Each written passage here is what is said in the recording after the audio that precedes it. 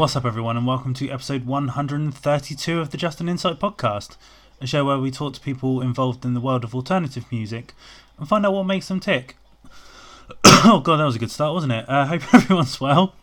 Excuse my random cough that just came out of nowhere. There we go. I'm not going to re-record this. I'm going with the flow. But yeah, hope everyone's well. As is becoming a bit of the norm at the moment with these episodes, just want to thank everyone for checking out last week's episode and all the feedback from the chat that I had with Ash from Venom Prison. Yeah, everyone just seemed to really like it and gave positive feedback, which is always great. But if this is your first time listening to the show, welcome. Thank you for coming along and checking it out. Maybe stick around, check out some previous episodes, hit the subscribe button, give us a rating, give us a review. Always really fucking helps. Yeah, I had quite a slow week this week, mainly work stuff as per usual, but I did go see Chew in Brighton on Saturday, which was really fun. Chew were the headliners, their drummer was fucking insane, but the reason I bring this up because I just want to say the main support was a band called Stiff Meds, who are from London, I believe, and they were kind of a standout of the show for me personally. They kind of have that sort of fastcore power violence-y vibe, which is really up my street, but I just kind of wanted to give them a shout out because probably people in the hardcore world are aware of them, and I certainly was, but this was the first time of me seeing them, so just kind of want to get their name out there in the world a bit more. People need to check them out. So yeah, Stiff Meds, go check them out. Also, earlier today, I'm recording this on Sunday, you might be able to hear I'm watching the NFL in the background, currently on Packers Raiders game, and the Packers have just scored another touchdown, so it's now 42-15. Don't know why I'm giving you a running commentary on this, but anyway, earlier today I went and saw The Joker, which is a film that's divided a lot of opinion, but I've got to say I really enjoyed it. It was quite a slow burner to start with, but the third act is phenomenal. Joaquin Phoenix gives a brilliant performance throughout, but without giving sort of spoilers away, there's a shot towards the end of the film which I think is going to become one of those iconic sort of Joker imagery stills, so that alone was kind of worth it. But yeah, really cool film, definitely go check it out if you're into comic book films. It's kind of got it doesn't really feel like a comic book film, even though it is based around a comic book character, but yeah, definitely go check that out. And finally, just the week ahead, got quite a busy one looking ahead. On Wednesday I'm going to go see Life of Agony, which is a band who kind of turned me on to the whole sort of melodic side of punk and hardcore with Rivers Run Red, and then latterly, the album name escapes me now, that's annoying, but yeah, they're a band I've never had the opportunity to see, so I'm really looking forward to going and see that on Wednesday. Then on Saturday is another all day in Brighton, and to top off the week I'm super excited. On Sunday going to go see Orville Peck. If you're not aware of Orville Peck, he is a outlaw folk singer, I guess is the best way to describe him. He kind of plays like moody, atmospheric sort of folk. I can't think of anyone to compare him to right now. It's kind of got a bit of a Nick Cavey vibe, I guess, but he performs with a mask and tassels, so you don't actually know the identity of this outlaw, so it's a really cool concept. His music is beautiful and amazing, so I'm super stoked on that. I've been talking way too long, so let's get into this week's guest. This week I am joined by vocalist and guitarist of the band Suggested Friends, Faith Taylor. We discuss Faith growing up sort of around choral music and comparing their family to kind of the Von Trapp family, how they started off sort of touring and playing music solo before spreading their wings and joining bands and eventually kind of forming Suggested Friends, and how vital the sort of DIY queer scene in the UK has been to them, and how it's again kind of afforded them opportunities that maybe not have been there otherwise. So yeah, please sit back, enjoy the chat I have with Faith, and I'll see you on the other side.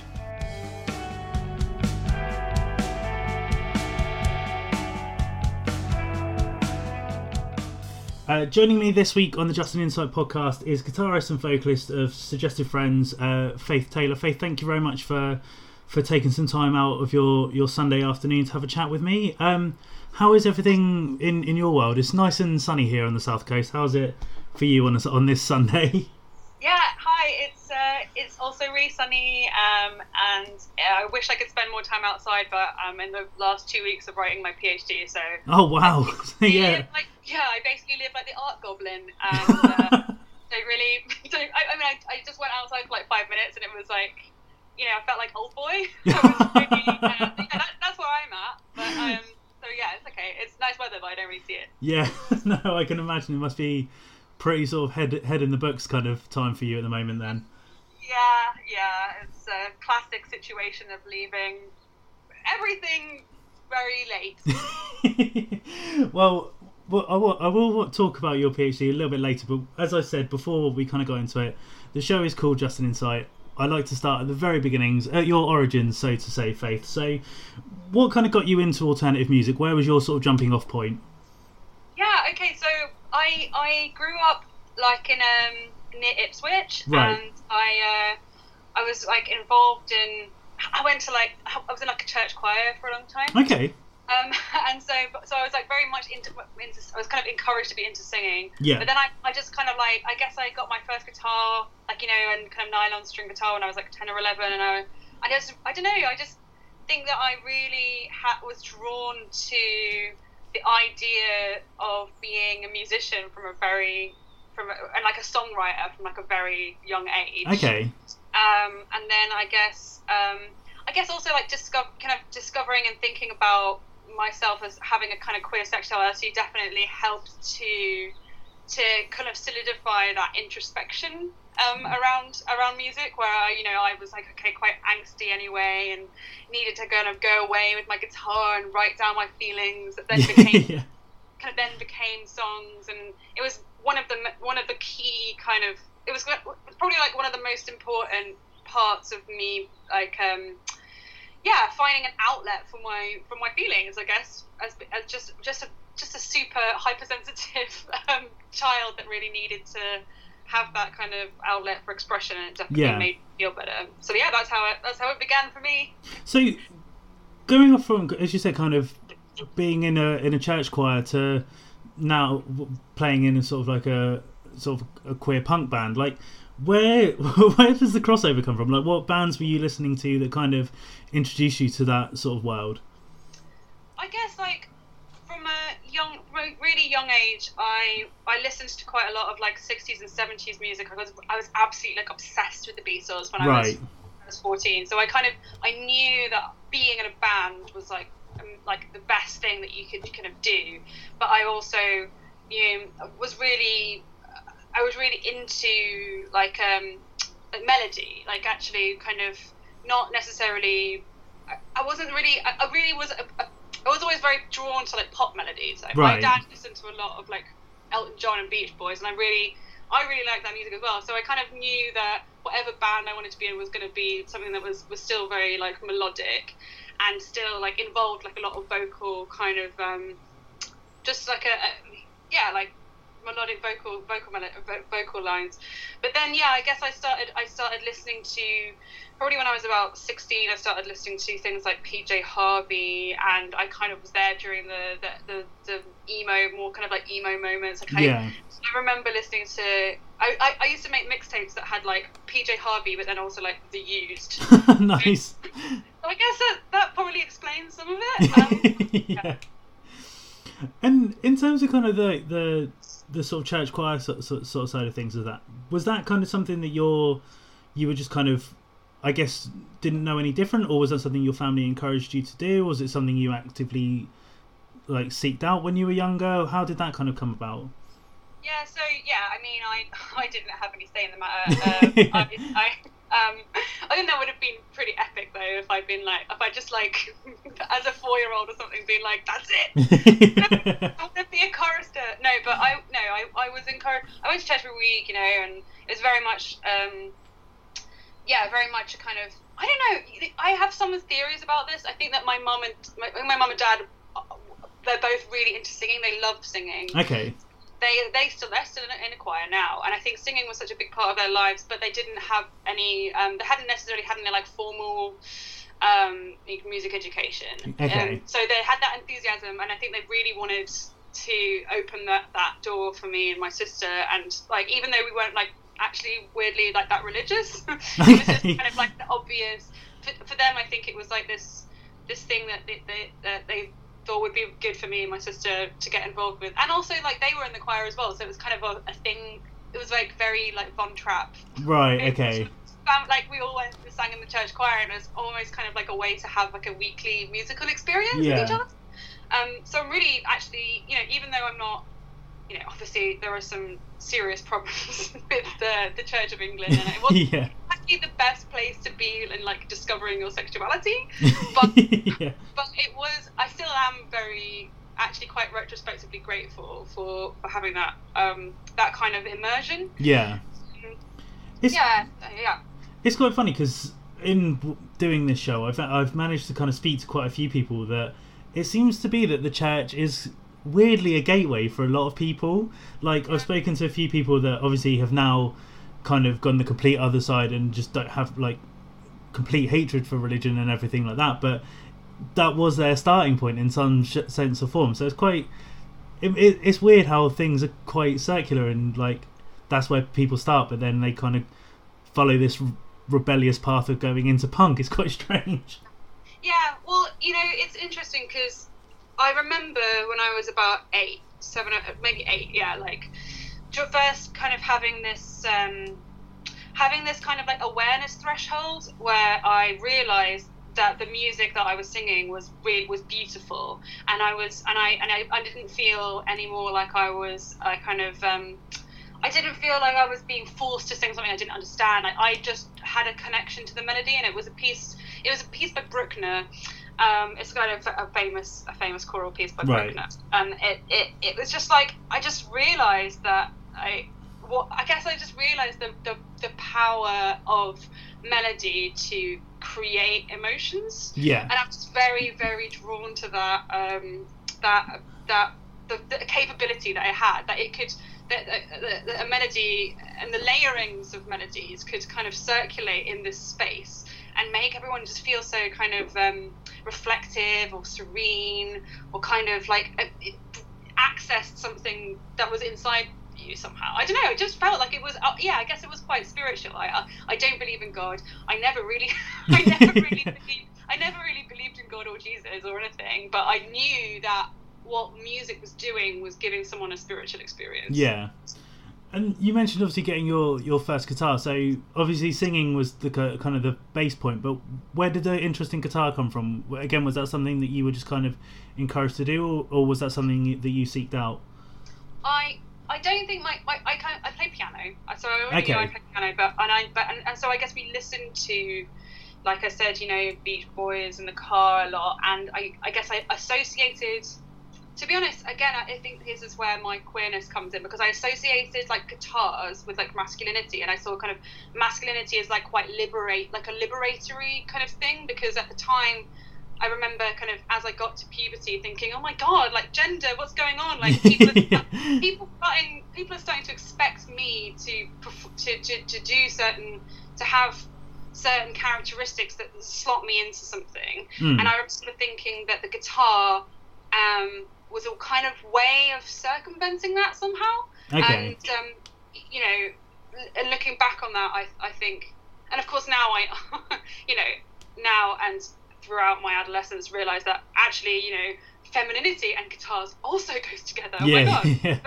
But at that time, I remember when I was like 10 or 11 thinking, okay, through my guitar, through this instrument and through this kind of introspective process, I can kind of express and process this middle ground, right? That helps me kind of escape this quite dichotomous gender regime that suddenly you're thrown into.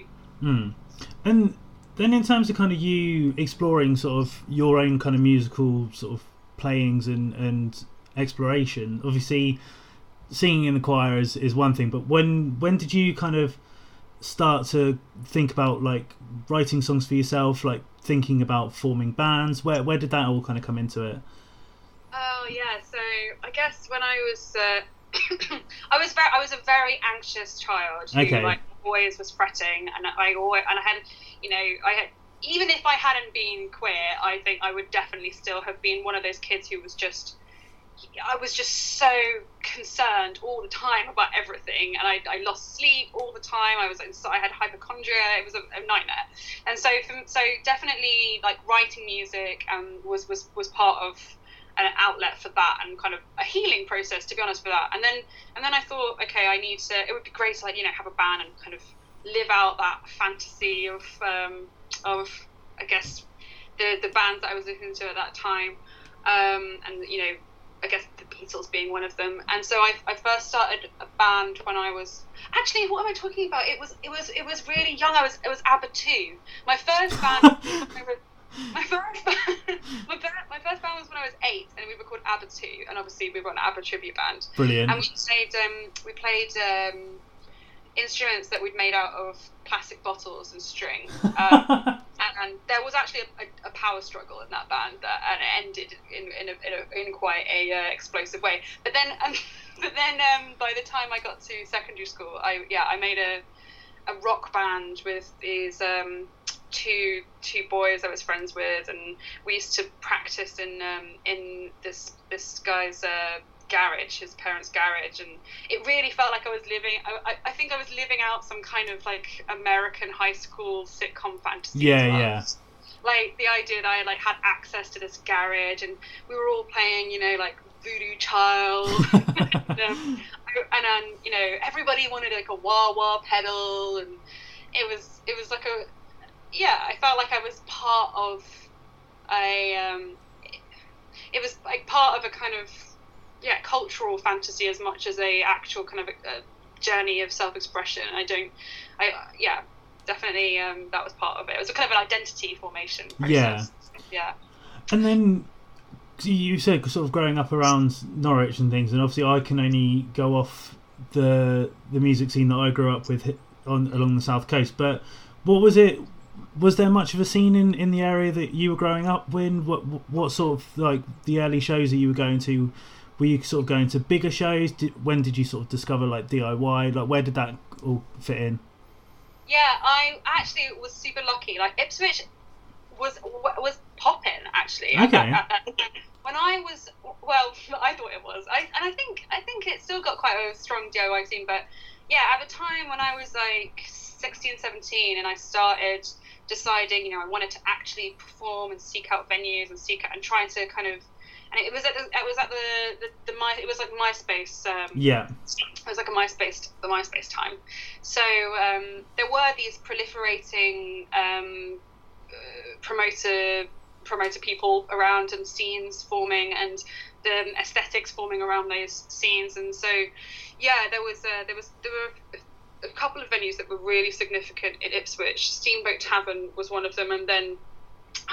There was this pool club, the Premier Pool Club, which I played in both of these venues several times with, and it was like weird because I was playing like solo kind of Regina Spektor-y, like kind of alternative folk music on the piano, but then I'd be like on the same bill as I don't know, like Newtown Kings. Okay. Like I once played like or like bills with there was like an amazing emo-y band called TiVo. I used to be obsessed with them, and there was a band called Making Eyes at Elvis. Okay. They were like quite a bit at that time, quite a big deal in Colchester, so there was still this kind of exciting scene where you fantasize about being on the same bill as like TiVo or something. Yeah.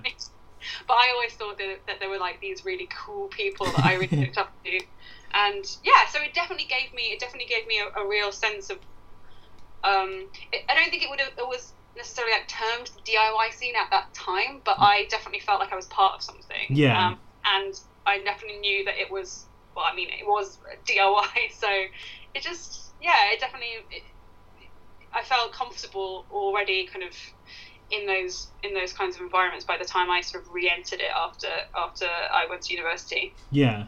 So did you kind of start off doing more solo stuff, or did you start off in bands, then go solo, then come back to bands? But where did that kind of element kind of come into things? Yeah, I was a solo artist for a really long time, and I think that was because I got really, really, really into Ani DiFranco, Okay. like in a really obsessive way, and that was, for me, that was it. You know, the idea of being this kind of like lone musical wolf, you know, traveling around, just me and my guitar, and I also got really into like acoustic finger picking. Like that was kind of my style of playing for a very long time.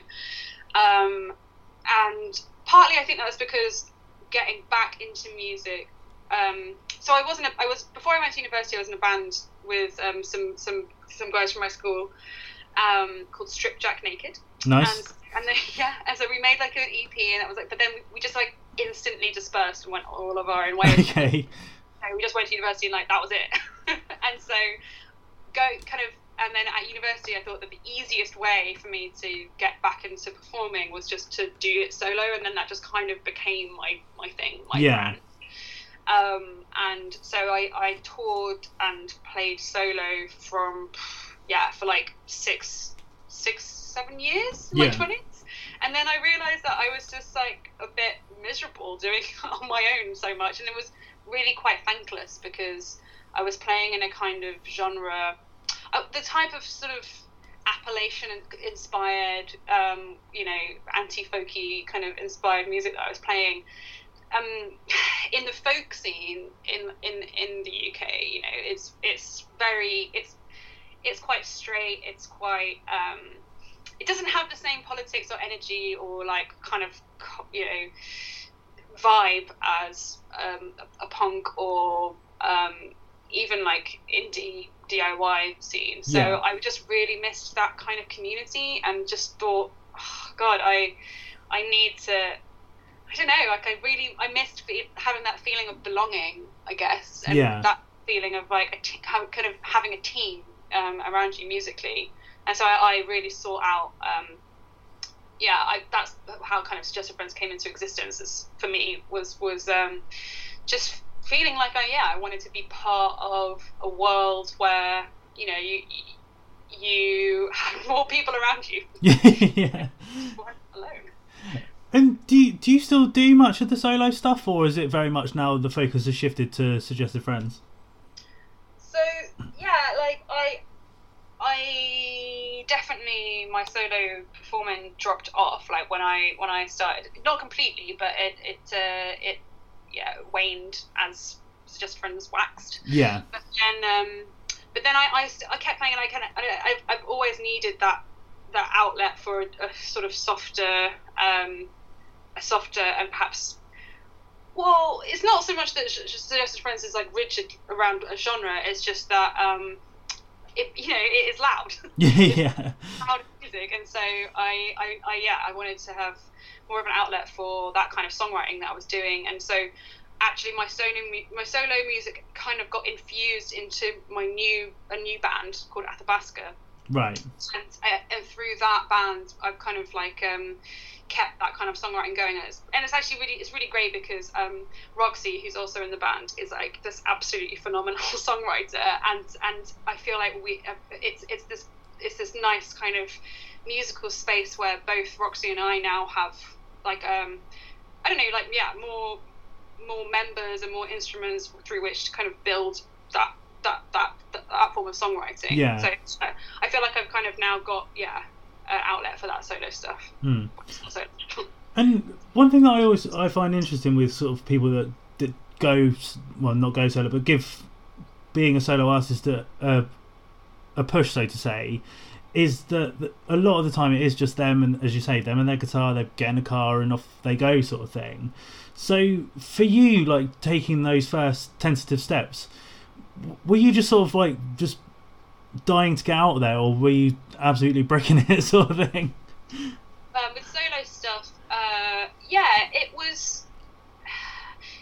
was a mix of things. I think partly there was a sense think I really imbibe that sense that as an artist you need to be sort of like suffering, and you need to be sort of like sacrificing something, and I think that was really mixed into a lot of like bad experiences I had in my early 20s. Right. I was sort of like, okay, you know, all of this terrible stuff has happened and I need to express my, but I didn't feel like I deserved to be around like multiple people. So I just thought, you know, Faith, you've got all these songs in your heart, you need to just go out and kind of play them. And yeah, it's weird actually. When I think back to my early 20s, I think, wow, I actually had a lot more confidence around my ability to play solo than I think I probably would now. Yeah. And yeah, I never felt nervous to perform solo. I guess it was just really wrapped up for me in this identity about kind of, you know, being this lone troubadour almost. And I also felt a sense of kind of like, actually, you know, I am a woman, I'm a queer, I'm going to play this particular genre and I'm going to stick to it. Yeah. And I felt almost kind of like this belligerence around it. Like I kind of had to stay true to that genre and that practice, because I felt like I was kind of, I didn't feel like there was anyone else out. I didn't know anyone else out there doing it, and so I just felt like, no, you know, Faith, you have to do it. and I kind of clung to that until, you know, literally my mid-20s, when I was like, oh, actually, this is a bit miserable. I'm not having actually a good time, and I can have a better time. Yeah. And before we kind of go deeper into Suggestive Friends, obviously you've brought up a couple of times, obviously, about your sort of queerness and your sort of going through sort of like gender identities and things like that. And it kind of sounds to me, and obviously please correct me if I'm wrong on this, but it was something that you kind of picked up on and addressed at an early age. So was it something that you, I don't know, were quite confident about at a young age, or was it still something that you were working through and kind of became a bit clearer as you were surrounding yourself with more people of a similar mind? Yeah.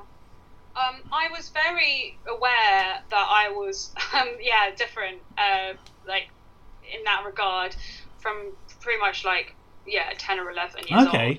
And it was also, but that was also partly because like I was just like gender non-conforming, kind of acted like involuntarily. And so I think at first I realized I was also just I was just like a hypersensitive kid, so anyone's actions and words towards me like reverberated. Practically still does. So I was getting kind of I was like bullied for. I was essentially bullied because people were confused as to what gender it was, Yeah. So, you know, it was more sort of I guess it was more sort of a transphobic bullying than it was a homophobic bullying. Right.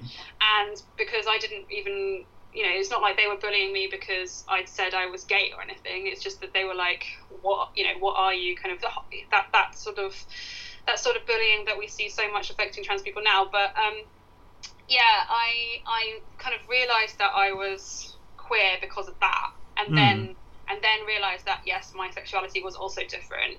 And then I remember just thinking when I was like 11, I was like watching something on TV at home, and I kind of had that like penny drop moment where you're just like, oh god, this is going to be such a drag. Yeah.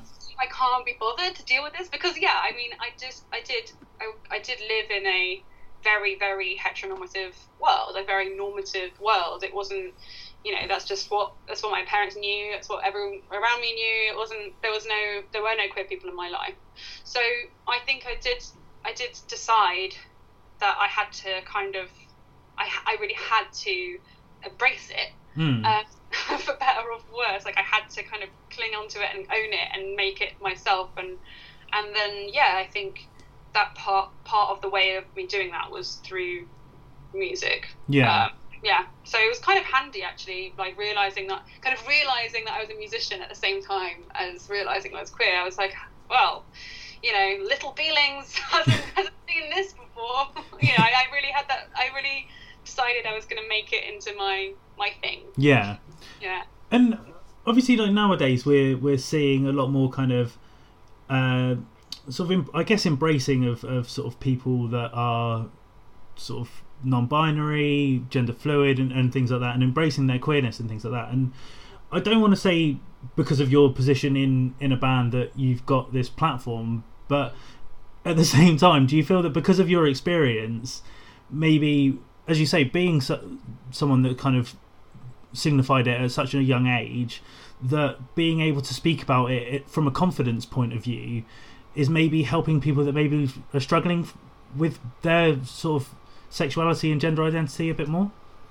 Yeah, I think it's a tricky one for me because like we've had chats about this recently, and I think that whenever you're a musician who also, you know, isn't a man or not a white person, obviously I'm a white person, but Yeah. I mean, like if you're occupying some kind of identity or position that is in some way marginalised, then you sort of don't want that to lead your art necessarily. Of course, you yeah. You don't want to be tokenised, but actually, like, you know, talking about this now, I sort of realise how infused, yes, like queerness is with my musical life. So it seems, and yes, like 3 out of 4 members of the band are queer. So you kind of think, yeah, you need to you can't kind of shy away from how important that is to what we're doing. And in terms of being open about it and writing songs about it and connecting with people that way, it has been a very big part of our existence and our touring existence, really. Like, we really couldn't have done half of the stuff that we've done without like queer DIY community putting on gigs, basically. So we kind of owe a lot to those people, and so for us to then sort of bury it because we want our music to speak, you know, beyond that, it just seems kind of like that's not the deal here. Yeah, it's kind of a bit counterintuitive sort of thing. Yeah, and just we just couldn't exist in the way that we exist, like in a mainstream music industry. So we kind of we owe our community and our other queer artists in our lives like that acknowledgement. Yeah. Kind of thing. Yeah. Well, if we get on to Suggested Friends a bit more now, then. So you mentioned obviously kind of doing the solo projects for a number of years, and then kind of wanting to surround yourself with people a bit more. So how did you surround yourself? Where did you guys all meet, and where did sort of Suggested Friends kind of come to be? Well, I think one of my gateways into this scene was through Emma Cooper, who is the bassist in the band now. So right. I met Emma in like 2014, 2015 when she was making her first solo record, and through Emma I kind of got to know the world more closely, and then I met Christabel through going to a gig that she was playing with her old band Wolf Girl, and that's kind of how it all formed or coalesced around that scene at that time, which was this kind of DIY indie world in London that I hadn't even I'd felt like I hadn't really participated in it up until that point, because I guess that's the thing about playing solo, is that I ended up feeling a bit kind of like, I don't know, I sort of lurking in the corner as a kind of like audience people, you know, I don't fit in here and I'm not going to try. And I think, again, you know, bad experiences I'd had in my 20s, I felt a bit not so much like embittered, but certainly lacking in confidence about like meeting people and feeling like included. And it was really like this amazing kind of door that opened for me at that point, and meeting Christabel in particular, and forming the band, and realizing actually how easy it was to just open your heart and be part of something. That's kind of how that happened. And then in terms of kind of like musical stylings, like obviously the music you play obviously has kind of meaningful lyrics and meaningful undertones, but on the musical sense of it, it's quite upbeat and positive. So was that kind of always the agenda the music that you guys wanted to play, or has it kind of evolved from that first meeting to what we hear now? Yeah, definitely there's been a bit of an evolution. I think as well, one of the reasons that I wanted to have a band like Suggested Friends was because I had basically, my music at solo was like pretty miserable. I mean, it was sort of poignant. It was kind of that kind of sentimental, but also just I kind of slipped into a style whereby I kind of, it was all very confessional and kind of a bit intimate, and I wanted to have something that was just a little bit more off the cuff, and like something that I could still express emotion in, but ultimately like was describing something different, like perhaps a little bit tongue in cheek, or kind of, an aside, or trying to say something a little bit more, I don't know, not critical, but a bit cheeky, Yeah. so that was definitely something that kind of slightly acerbic quality was definitely present in the early songwriting, and that was a bit kind of off the cuff. Then I think that as we've progressed, generally in my life, like I've just become happier. So so a lot of the songs are like, about happier stuff, like Turtle Taxi is a very happy song. Yeah. But also, yeah, just this sense of the more gigs that we played, I've got to sort of know more about the ways that we work live, and the kind of I guess the energy that we have live, and the enjoyment I get out of the band is so much about like how we connect with audiences now. That I guess we started writing songs that were more geared towards like giving the audience a good time, I guess. Okay. Yeah. And in terms of kind of, I guess, the quote-unquote rise of the band in some aspects, like, you've only been together, is it since 2015, 14? Basically the end of 2015. Yeah, so things have kind of happened quite well, I guess from an outsider's perspective, things have happened quite rapidly. Does it feel like that for an insider, that things have kind of been, I wouldn't say rushed, but that things have ticked along nicely at quite a decent pace than the more than you expected, or have things kind of gone to plan in some sense? Yeah. It's really funny because we started this band, I had no idea, like I just wanted to be in a band, and it was a case of there was no game plan. I was sort of surprised every time I got a gig. I was I was really like, wow, we're playing here. So we said yes to everything essentially, and in doing that, we didn't really have any sense of we didn't really know what we were doing. We just knew that things would take. We were just getting more. We were just getting asked to play. Yeah. We played them when we were asked to play, and so we were like, okay, well, that's got to be good, right? That's got to correlate well. I mean, I had never been in a band before, but other than literally when I was like 17. So we had no strategy. We had no idea what we were doing. We went through many different bassists, and then suddenly, we realised that we were in a position where we were going to record this album, the first album, and then we had Oddbox who were interested in putting out. I think everything like that was always just this amazing like kind of surprise, and felt really cool. Like I don't know. We've never had any kind of sense of what. I feel like now perhaps we have more of an idea of what kind of steps you can go down to get to achieve something. But so much of it has honestly just been like really random. Like when we played End of the Road, I didn't even remember applying to the End of the Road. And then I got an email, saying that we're going to play it, and I was like, oh, well, I couldn't kind of get my head around it. I didn't really understand.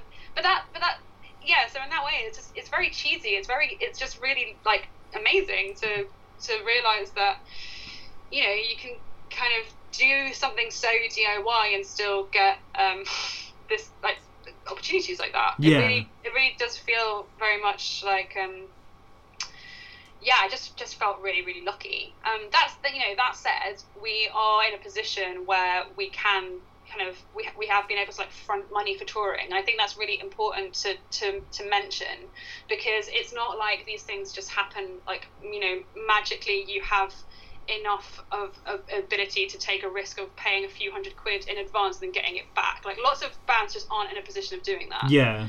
Lots of bands simply can't say, okay, we'll put this £200 in for this merch run, you know, and then make it back in the future.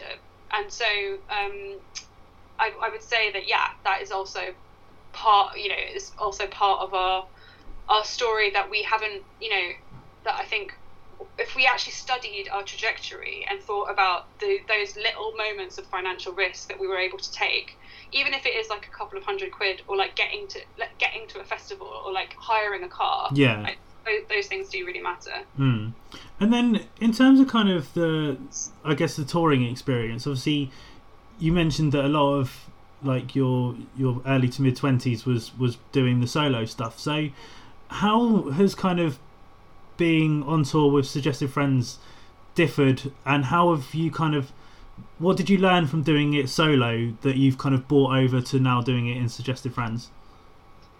So I think that solo touring, I never did it like in a car. Like, I always just, because I can't drive. Okay. yeah, I failed. in a really dramatic way. So I'm never gonna drive. But I just like kind of mega bust around. Okay. I really like had the stamina to do that in my early 20s, and I really just, you know, went for it and kind of, but I couldn't. I think being in a band has made me realise that I was really like flagellating myself massively by taking these kind of, you know, getting buses in 3 a.m. or whatever, you know. And I thought at the time that it was this kind of experience that I was like having, you know, this kind of whole life experience, but it was just really, really difficult. And so now I think what I learned from doing that kind of thing when solo was that having some comforts on tour are really, really important. So, you know, we try to do everything massively in advance. That said, I have a lot of things to do for this November tour, but yeah, we just try to make sure that we've got everything lined up. We've got, you know, we usually take a hire car. Things like, you know, if we hadn't had air conditioning in the tour in the States in the car, like, I mean we'd probably be dead. So yeah, just things like that, where you're like, okay, actually having some kind of creature comfort is conducive to your survival. Yeah. And then in terms of kind of within Suggestive Friends, like, as you say, kind of getting given these opportunities and obviously now coming on to album number 2, like, has there kind of been a point where you've sort of realised, like, oh, people are actually like paying attention to us and actually like giving a shit about our band kind of thing? Was there a particular moment when that kind of light bulb turned on? Yeah, I guess like when we, you know, when we got invited to play at End of the Road, and when we got invited to play at Athens, that was just really amazing, because you just think, my God, like, there are people like in a different continent who kind of care enough about. It's really humbling. It's extremely humbling, because the thing is, when you're in it, still now, you do feel a bit of this sense of does anyone care? Like, am I just kind of talking to the abyss here? Like, am I? It's very, very difficult to register whether people are listening or paying attention, because everything kind of in general in the music industry is DIY now, right? Yeah. So like, unless you're essentially, you know, and you're signed to a kind of a big record label, or, you know, quite literally just touring all year round, it's very difficult to gauge where you're sort of at, and in a way that's okay, because I don't think that we should be kind of measuring success by these fairly archaic hierarchies anyway. Right. But yeah, suffice to say that a lot of the time I'm very unsure of where we're at or what's going on. But when things do get, like, you know, today, me talking to you, like, getting a review or being invited to play at a festival or something, those moments are just really humbling and kind of amazing, because you realise that, oh, okay, perhaps some people have listened to it and enjoyed it. Yeah, that's fair enough. And obviously at the top of the show, you mentioned obviously currently studying for your PhD, and I've again on this show had the chance to speak to people that have either been in a similar situation to you're in now, or they've just finished their PhD and they've then chatted to me, or when they've been in extensive tours, have been studying when they're touring, sort of thing. So how have you found balancing academic life and band life? Oh wow. What else? What can I say? So many things to say. I mean, it's a mess of contradictions, this one, because on the one hand, having, I'm doing human geography PhD, right? So I'm not in a lab. Right. I mean that I've had a 3-year reliable income that it doesn't tie me to a schedule. Okay. So I have been able to tour like very flexibly and do a hell of a lot of suggested friends work alongside my PhD. What I am realizing now is that having an album release campaign at the same time as writing up in the last 2 weeks of my thesis is an interesting mix of responsibilities. But yeah, as a band, we're kind of we're all, I mean, Jack works has an 9 to 5, but he also like does freelance copy editing, and Emma, that's what her work is. She's a freelance like science editor, like copy. So a lot of the times on tour, we sometimes joke that we should start a business called Suggested Edits, because we all like are on a lot of the time like literally like editing on our laptops and stuff. So yeah, it's not all kind of rages and drunken partying. It's not really ever like that. Well, we are quite a rage band, but yeah, but we are all sort of trying to fit things in on the road a lot of the time. Yeah. And you mentioned earlier, obviously, like kind of being exposed to the sort of queer DIY scene, specifically in London. But I think the UK in general kind of has this sort of buzzing queer DIY scene at the moment. Whether it's punk, whether it's hardcore, whether it's indie, there seems to be somewhere that kind of environment is thriving. And for someone that's kind of within that world, why do you think that it's coming to prominence more now, and why do you think that it's such a hive in the UK? Yeah, I honestly don't know. I think it's great. But partly it's probably because lots of people, perhaps like me, kind of grew up in that MySpace generation of getting that first taste of expression in the kind of early internet social networking, and then I think that really just had quite a big impact on identity and artists and scenes. Yeah.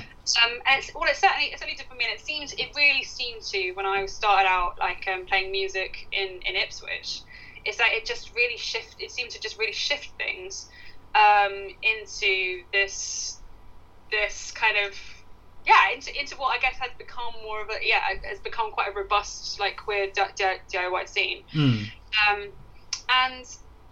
I honestly I don't know. I don't know, but it's great. That's fair enough. Well, if we kind of dig into, as you mentioned, album 2 campaign sort of in full swing in some aspects. So Turtle Taxi, talk me through kind of what kind of themes were you pulling from here? Like, as you mentioned, that the music that you play is upbeat and happy. You yourself said you're feeling a lot happier. So is that kind of an extension through this album? Yeah, definitely. I think Turtle Taxi is it's kind of like this big love song about my partner, and so that was kind of like this main kind of recreational kind of playful love theme. But throughout throughout the album, I think that there are generally just more points of there's like introspection and kind of confusion, but there's a really strong theme of recovery in general. Okay. And I also just I guess I just feel like at this point where, you know, I started writing some of the songs for this album 2-3 years ago, when we just sort of started realizing that we were in a very, very different political moment, and global moment, to be honest, like in as well. And I think the album is really testament to my feelings, and I think perhaps picking up on a wider sense of I'm sick of this churning of terror, and I'm sick of this churning of like be scared, you know, don't, you know, and I think I mean, you know, I don't want to go into my political soapbox here, but I feel like that there's a very obvious way that fear and that feeling of inevitability and that kind of disarming of agency is useful to the people who are like destroying our planet. Yeah. And that actually I wanted to reclaim that sense of, you know, we're all still here doing our thing and like making communities and experiencing love and feeling angry and pissed off, but like not everything is driven by just critique, you know. We have to move beyond this idea of just pointing out what's wrong with the world and start kind of imagining what could come after this moment, basically. So, on a broad level, that's kind of what undergirded it. And kind of just on that, because you mentioned sort of there's themes of recovery, and I don't know, like maybe I'm reading too much into what you've just said, but is that kind of a sense of kind of almost like wanting to portray like a sense of not humanity in recovery, but like almost recovering a sense of self in, as you say, kind of stepping away from fear-mongering and people just getting on with their life sort of thing? Yeah, I think definitely that, but also that my kind of awakening around that politically has come at a time where I had quite a lot of revelations about other things that had occurred in my life, and realizing that I didn't need to hate myself, right? And actually didn't need to blame myself, and didn't need to be driven in my life emotionally by these feelings, and kind of like soaking and marinating in that kind of the liberatory aspect of that for me has been very much kind of imbricated with my and kind of connected with a feeling that in general we can sort of dream beyond this terrible kind of moment of collapse. Yeah. So yeah, it's definitely been about kind of reclaiming a sense, as you say, reclaiming a sense of self, reclaiming just reclaiming love for myself, or like just liking myself. Yeah, that's definitely present in a lot of these songs. And from the snippets of songs that we have heard, like this might just be again me reading into it way too much, but this feels like and sounds like there's more of a confidence, not just from yourself but in the band in general, from album 1 to the songs that we've heard so far off this record. Do you feel that that's the case, that you've kind of, I guess over time bands become more confident in their music writing anyway, but is there a sense of more of a confidence in like the message and the music that you've written in this album? I think with the first album, I mean, we recorded the first album like live over 2 days, right? And then I kind of went back and did mixing with Mark Jasper, who recorded it. So we just didn't have any time, and we also like at that point, I mean, I remember when we recorded the last song on the first album, like, you know, it was quite stressful because we had about like half an hour left of the session, and you know, there was a little bit of tension about how to play it, and even though even some of the songs on this album were not really even complete in terms of writing them before we got to the studio, there was just a longer period, a more robust foundation in terms Right. of us playing together, feeling like we kind of knew how to play. Like for example, songs like The Apocalypse on the album, like we've been playing that for like more than 2 years now. So Okay. the time we recorded it, it was kind of like, you know, we felt really, really comfortable with it.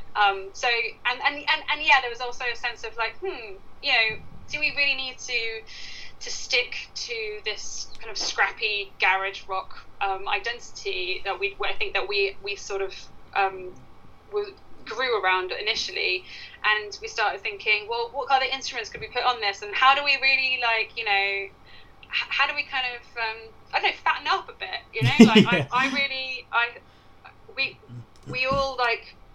We all really love DIY, but we're not really necessarily like super into only listening to like punk music, for example. Yeah. And so we really sat down and thought, hey, let's put some piano on this. Like, let's go kind of 70s with this, or like, you know, let's put some percussion on this, and bring out some of our other influences. And I've got to bring up the music video for Jokes. Yeah. Obviously, focus around your lovely cat. So, what was the idea behind that? Okay, so yeah, as I said, like I'm very, very much tied. I'm kind of like tied to my desk right now. Yeah. And I really don't have. You know, this. You're like the first person I've spoken to for a while. So just put it that way. So yeah, like in terms of the song kind of documents a slow process of trying to feel more confident about something, or kind of trying to have some clarity on how you actually feel about something. And I spend so much time with this cat, right? Right. She's probably next to me right now. Actually, maybe she just knocked something over. That like I started sort of seeing my own emotional development like in her. Yeah. and kind of realizing that we're on quite an embedded journey together. And yeah, I just thought, hey, you know, you deserve your 15 minutes of cat fame. She didn't really care, but you know. Well, it's there for all the world to see now, so. Yeah. Perfect. Well, Faith, I've taken up way too much of your Sunday afternoon as it is, so how I like to round things up is to ask my guest what their favourite song is, but with a bit of a twist. So, what is your favourite suggested Friends song that you like to play live, and why?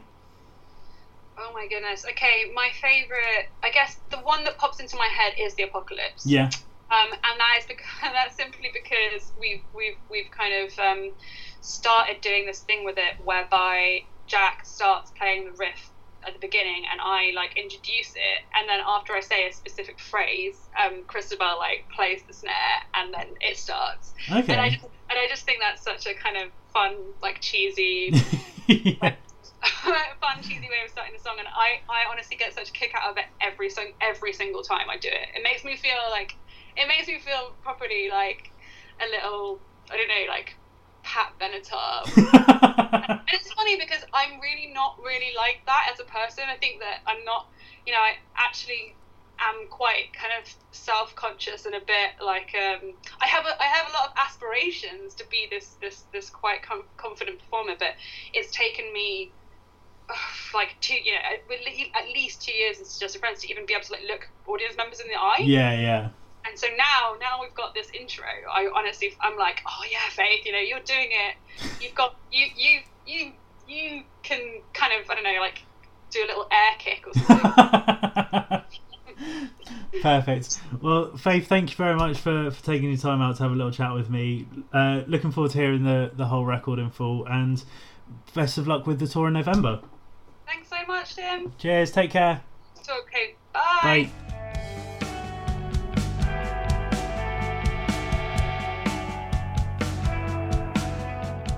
So there we have it, folks. A massive thank you again to Faith for taking some time out of their day to have a chat with me. As always, you can keep up to date with what is going on with Suggested Friends on all their various social media platforms, which will be linked in the description of this episode as per usual. Haven't got a whole lot more to add really, so I'm going to leave it there. Really short outro for this week. As always, we'll be back next Tuesday with another guest. Got a couple of options lined up, so won't guarantee anyone because things could change. But for now, thank you again for stopping by the Just an Insight podcast, and I'll see you soon.